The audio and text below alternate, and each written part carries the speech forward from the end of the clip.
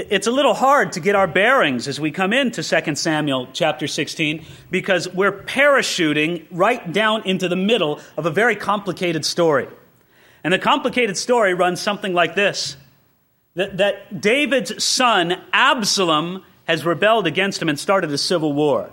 You know things aren't right in your family when your son starts a civil war against you. And I'm not just talking about arguing over cleaning up the room or the keys to the car. I'm talking about the son taking the kingdom away from you and trying to kill you. That's exactly what was happening. Absalom was the son, David was the father, and David is fleeing Jerusalem as a fugitive for two reasons. Number one, he doesn't want Jerusalem to become a battleground. He loves that city.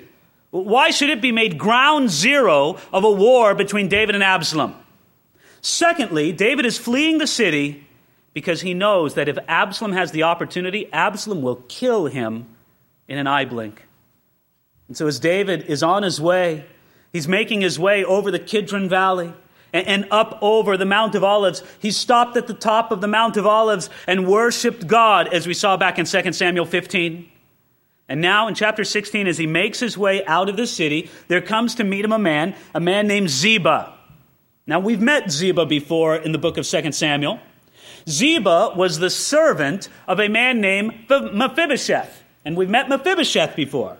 Mephibosheth is the son of David's deceased dear friend, Jonathan, who was the son of Saul, the prior king over Israel. David showed great kindness to Mephibosheth, and we saw that in 2 Samuel chapter 9, a touching, beautiful story. And now as David is making his way out of the city, here is the servant of Mephibosheth, Ziba. Mephibosheth isn't anywhere around. And he comes loaded with donkeys, full of provisions and food and drinks and all these things that David and his men need. Remember, they're fugitives. This is vitally helpful assistance to David. Let's pick it up again here, verse 2. And the king said to Ziba, "What do you mean to do with these?" So Ziba said, "The donkeys are for the king's household to ride on. The bread and the summer fruit are for the young men to eat, and the wine for those who are faint in the wilderness to drink." Wasn't that great? Can't you see David? Thank you, God. Here we are on the run. We're wondering where we're going to get our next meal from. We're going out into the wilderness, and here you have provided by the hand of Ziba, the servant of Mephibosheth. This is fantastic. Thank you, God. Well, look at the story as it goes on to verse 3 now. Then the king said, "And where is your master's son?" And Ziba said to the king, "Indeed, he is staying in Jerusalem, for he said, 'Today the house of Israel will restore the kingdom of my father to me.'" You get the picture here. David asks Ziba, "Oh, where's Mephibosheth? Where'd he go?" Ziba says, that Mephibosheth, he's double-crossed you, David. He sees this war starting between David and Absalom, and what he's hoping is that you guys destroy each other, and then I'll be around to pick up the pieces. That's what Mephibosheth is saying, according to Ziba. Ziba is ratting out Mephibosheth. He's gone against you, David. He's a traitor. You showed him all this kindness, all this generous spirit, and look at what Mephibosheth has done to you. Well, look at what David responds with in verse 4. So the king said to Ziba, "Here, all that belongs to Mephibosheth is yours." And Ziba said, "I humbly bow before you, that I may find favor in your sight, my lord, O king." Now, can you put yourself in the sandals of David just for a moment here?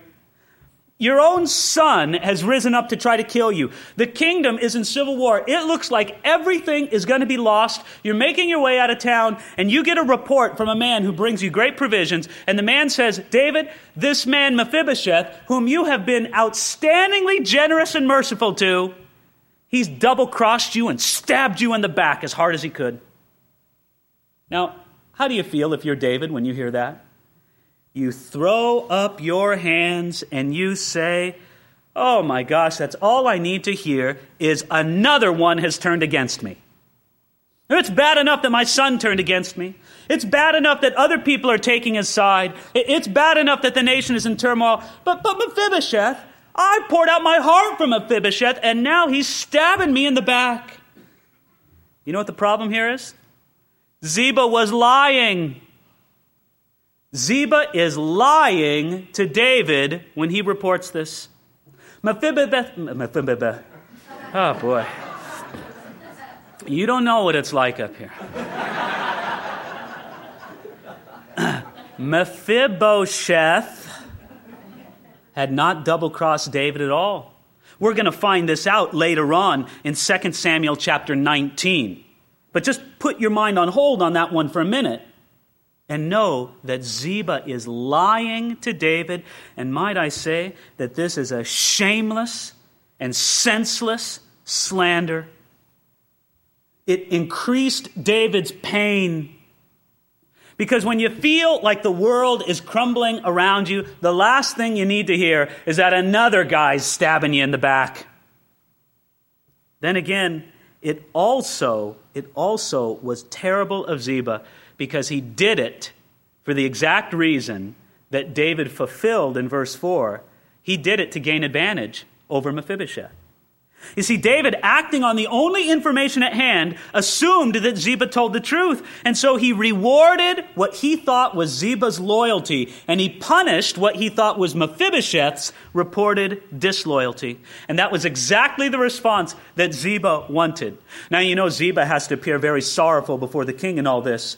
But you can see as soon as he turns his back towards David, a great big smile comes over his face. I got it. I got the land. I'm not servant to Mephibosheth anymore. He's servant to me. Yes, I won it. Ziba is an example of someone who wickedly uses a crisis for his own benefit. Isn't that terrible?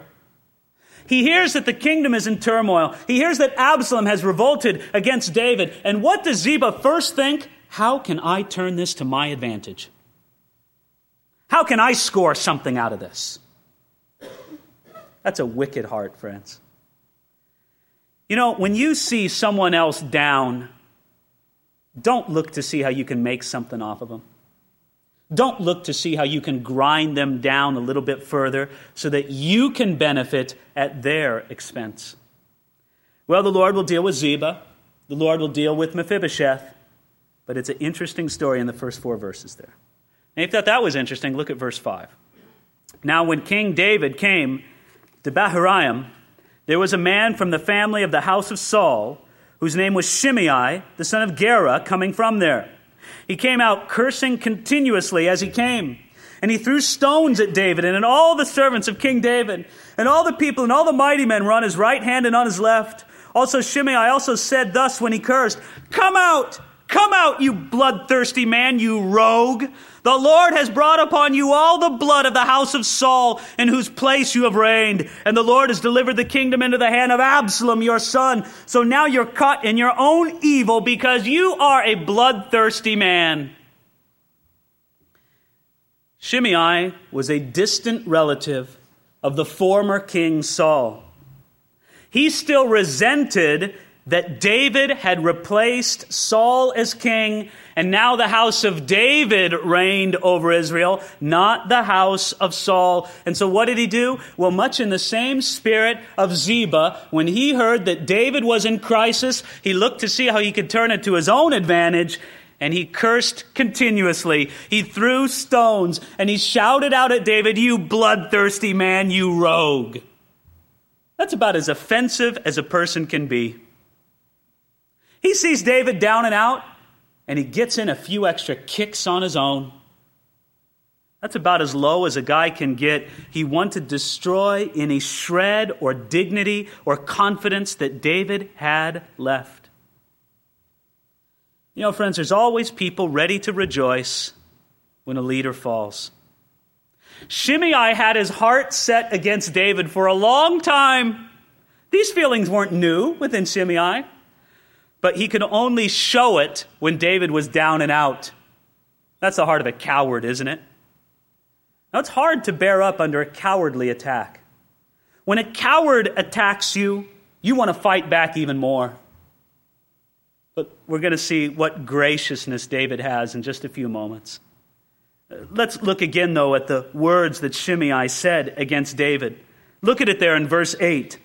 The Lord has brought upon you all the blood of the house of Saul, in whose place you have reigned. And the Lord has delivered the kingdom into the hand of Absalom, your son. So now you are caught in your own evil because you are a bloodthirsty man. Oh, David, you're getting what you deserve. He's throwing rocks. No, not huge boulders. The intent wasn't to harm David as much as it was to insult him completely. Throwing rocks, throwing dust, screaming out curses and insults, yelling to David, you get what you deserve, mister. You were bad to the house of Saul, and now it's coming back upon your own head. Now you look at what Shimei said, and you look at the circumstances David is in.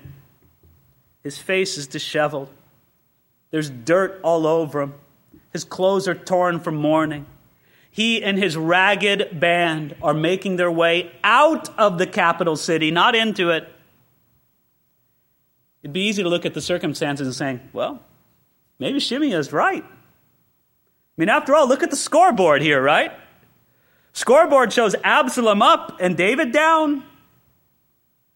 Outward appearance made it seem that Shimei was right, but he was wrong. Friends, none of this came upon David because of what he did to Saul or Saul's family. Not a thing.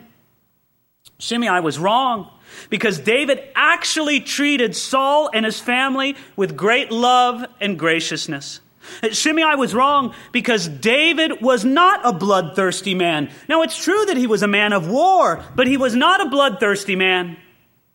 Shimei was wrong because David did not bring the family of Saul to ruin. Saul brought the family of Saul to ruin. Might I say, Shimei was right.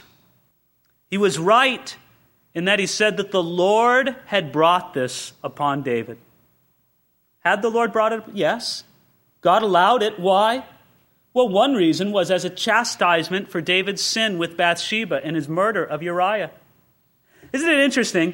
Shimei was wrong, but he was right. You know, being a leader, and I've been in pastoral ministry for 20 years now. Being a leader, I face my share of criticism. And look, it just goes with the territory. There really is some space for the old proverb, if you can't stand the heat, get out of the kitchen. If you can't stand to be criticized, then don't ever aspire to leadership. Now, what I find interesting about critics and people who snipe either to my face or behind my back is a lot of times they're like Shimei. They're wrong, but they're right. Sometimes they're right in seeing a problem or seeing a difficulty, but oftentimes they're wrong in their analysis of it. That was Shimei. He was wrong. Oh, he was absolutely sure that it all came upon David because of what David did to the house of Saul. No. David was utterly righteous towards the house of Saul. But yet it did come upon him from the Lord, but for a different reason altogether. Now, this is one of the reasons why David responds the way that he does. Listen, this is amazing. Verse 9. Then Abishai, the son of Zeruiah, said to the king, why should this dead dog curse my lord the king? Please, let me go over and take off his head.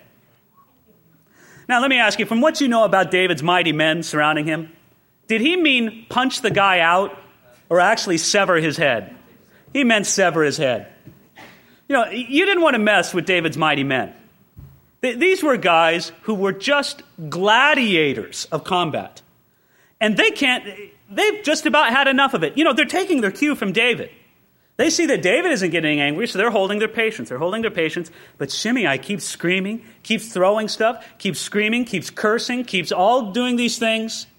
Finally, Abishai says, David, look, you're being pretty patient here. My patience is running out. Let me just kill this guy. We'll put him out of all of our misery. Look at David's response. And the king said, go do it. No, that's in verse 10. And the king said, what have I do to you, you sons of Zeruiah? So let him curse, because the Lord has said to him, curse David. Who then shall say, why have you done so? And David said to Abishai and all his servants, see how my son who came from my own body seeks my life. How much more now may this Benjaminite, Let him alone and let him curse, for so the Lord has ordered him. It may be that the Lord will look on my affliction, and that the Lord will repay me with good for his cursing this day. And as David and his men went along the road, Shimei went along the hillside opposite him, and cursed as he went, threw stones at him, and kicked up dust. Now the king and all the people who were with him became weary, so they refreshed themselves there. You know, one of the great evidences of the godliness of King David is how he received adversity with humility. Many of us only show the pride in our heart in times of adversity. In times of adversity, our attitude is, I don't deserve this. I deserve better than this. Come on. Come on, God, when are you going to start giving me what I deserve? Friends, you don't want to pray that prayer. That's a prayer of a proud heart. Because a humble heart says, you know what? It's all in the Lord's hands. I'll take whatever the Lord gives me. Rich or poor, good or bad, easy or hard. It's from the hand of the Lord. I love what David says in verse 10. So let him curse, because the Lord has said to him, curse David. Now, David didn't know whether or not Shimei had had a prophetic word from God. Shimei, go curse David. No. David just meant, look, God's allowing this. David knew very well that Abishai didn't need to go off and cut heads off because the Lord was more than able. You know, that's something good to remember in the midst of strife or criticism. God is able to deal with your critics. And God is able to deal with the one you're critical of. Maybe that's just the reason to let it go. You know what? God can do it. Every beat of my heart is at the pleasure of God. If he wants my heart to stop beating before this message ends, he's fully capable of doing it. Same thing with you. Our lives are but a vapor. They're in God's hands. David knew this. Lord, it's from your hand. David was willing to hear what Shimei said because he was a wise, godly man. He was willing to hear what God might have to say to him through a cursing critic. Now, leaders, this is important for us. We need to be able to hear what God may say to us through a critic, even if it's a cursing critic. Oh, everything about the critic may be wrong, just like Shimei was wrong, but God may still have something to say to you in it. David let Shimei speak because he was not a bloodthirsty man. Isn't it ironic that if David was the kind of man Shimei said he was, Shimei would be dead? The only reason Shimei lived was because David was not a bloodthirsty man. David let Shimei speak because he saw the hand of God in every circumstance. He knew that God was more than able to shut Shimei up, so he didn't need to give the order. David let Shimei speak because he put the Shimei problem, so to speak, in perspective. Did you see that? It's so great in verse 11. David said to Abishai and to all his servants, "See how my son who came from my own body seeks my life? How much more now may this Benjaminite?" David looks at Shimei and almost laughs. He goes, "Look, guys, you think this is a problem? One of my sons is out to kill me. Now that's a problem. Some wacko yelling and cursing and throwing pebbles at me. Who cares?" You know, sometimes when we hear cursing critics, we get all bent out of perspective. You kind of just start to think that, that's the center of everything. David had a wonderful sense of perspective here. He knew that the real problem was Absalom. And Shimei didn't cause him to lose this perspective. And I think it's also wonderful that David let Shimei speak because he knew that God's hand was on the future as well as on the present. Did you see what he said there? Verse 12. "It may be that the Lord will look on my affliction and that the Lord will repay me with good for his cursing this day." Hey, you know what? Maybe a blessing will come out of this. Maybe I'll bear up patiently under this cursing and God will bless me for it later. Man, isn't that a great attitude to take for life? No matter what trial, no matter what, I'll just bear up under it, and God will bless me later for it. David knew that if he did what was right in the present moment, God would take care of the future. And so he said, let him alone, let him curse. Isn't that a wonderful heart? Isn't that a big heart for God and his kingdom? Let's finish up with another look at verse 14. Now the king and all the people who were with him became weary, so they refreshed themselves there. You got to be kidding me. David, after a sleepless night, after a long march, after all the emotional trauma of mourning, knowing he's a fugitive, on the run, escaping on foot, and then this big jerk Shimei adding his business to it, he can still find refreshment. Isn't that great? A lot of times we exclude ourselves from refreshment in the midst of a trial. But David was not without hope or comfort. God allowed comfort to find him, even if it was in the small things. So you're going through that time of heavy affliction, and you wake up in the morning after a good night's sleep. What? Praise God for that. Oh, Lord, thank you for such a good night's sleep. Or you have a good meal. Oh, Lord, thank you for that good meal. How wonderful you are to me, Lord. You start seeing God's hand, God's blessing, even in the little things. And David was able to receive the comfort because he was at peace. He knew that God was in control of Israel. In this, David was like his descendant, Jesus. Do you see David refusing to cling to the throne? There's the throne of Israel, and David's not on it with just that absolute iron grip saying, nobody's going to tear this from me. Not at all. No, David was like Jesus, who being in the form of God did not consider it robbery to be equal with God, but made himself of no reputation, taking the form of a bondservant and coming in the likeness of men, and being found in appearance as a man, he humbled himself and became obedient to the point of death, even the death of the cross. In these days of David's humiliation and shame, we see him more than ever a man after God's own heart. Some people say that after David's sin with Bathsheba and the murder of Uriah, that David never again shined brightly for the Lord. I disagree with that. I agree that there was a difference in his life before and after, and so I understand what people mean when they say that. But friends, can't you see the nature of Jesus shining through David brightly right here? Jesus would not consider it robbery to be equal with God. He was willing to let go of divine prerogative and the glory of the throne room of heaven, just like David was willing to let go of the throne of Israel, knowing that God was in control of it. In his book, A Tale of Three Kings, which I highly recommend to everybody, Gene Edwards talks about Saul and David and then David and Absalom. And he puts these words into the mouth of David surrounding this whole rebellion of Absalom. These are the words. He has David saying, "The throne is not mine, not to have, not to take, not to protect, and not to keep.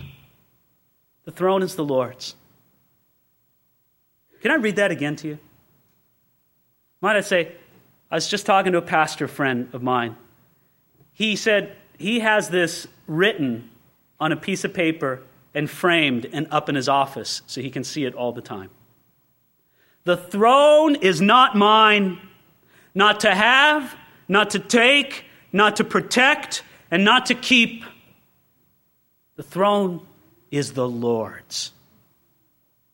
So be gone with your clinging to power.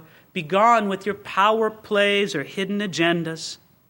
No, like David, we'll have that kind of heart. And it was this kind of heart that kept David on track through such a difficult time and enabled him to even receive refreshment from God at such a beautiful moment. Friends, I don't know about you, but I'm refreshed in the Lord today. Are you? Doesn't matter what kind of trial you're going through. God wants to refresh you. God wants to show you his great love for you and to give you such a peace in him that you won't cling to things, but you'll let God glorify himself and show his own power.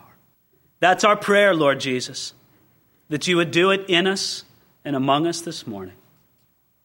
Pour out your Spirit upon us, God. Give us the heart of David, because, Lord, it's really the heart of Jesus, who, being in the form of God, did not consider it robbery to be equal with God, but, Lord, let go of that divine prerogative. Help us, Lord, to have that kind of sweet submission and surrender unto you. It's your church, Lord. You promised that you would build your church. It belongs to you. And so, Lord, we confess our recognition of that all over again this morning. In Jesus' name, amen.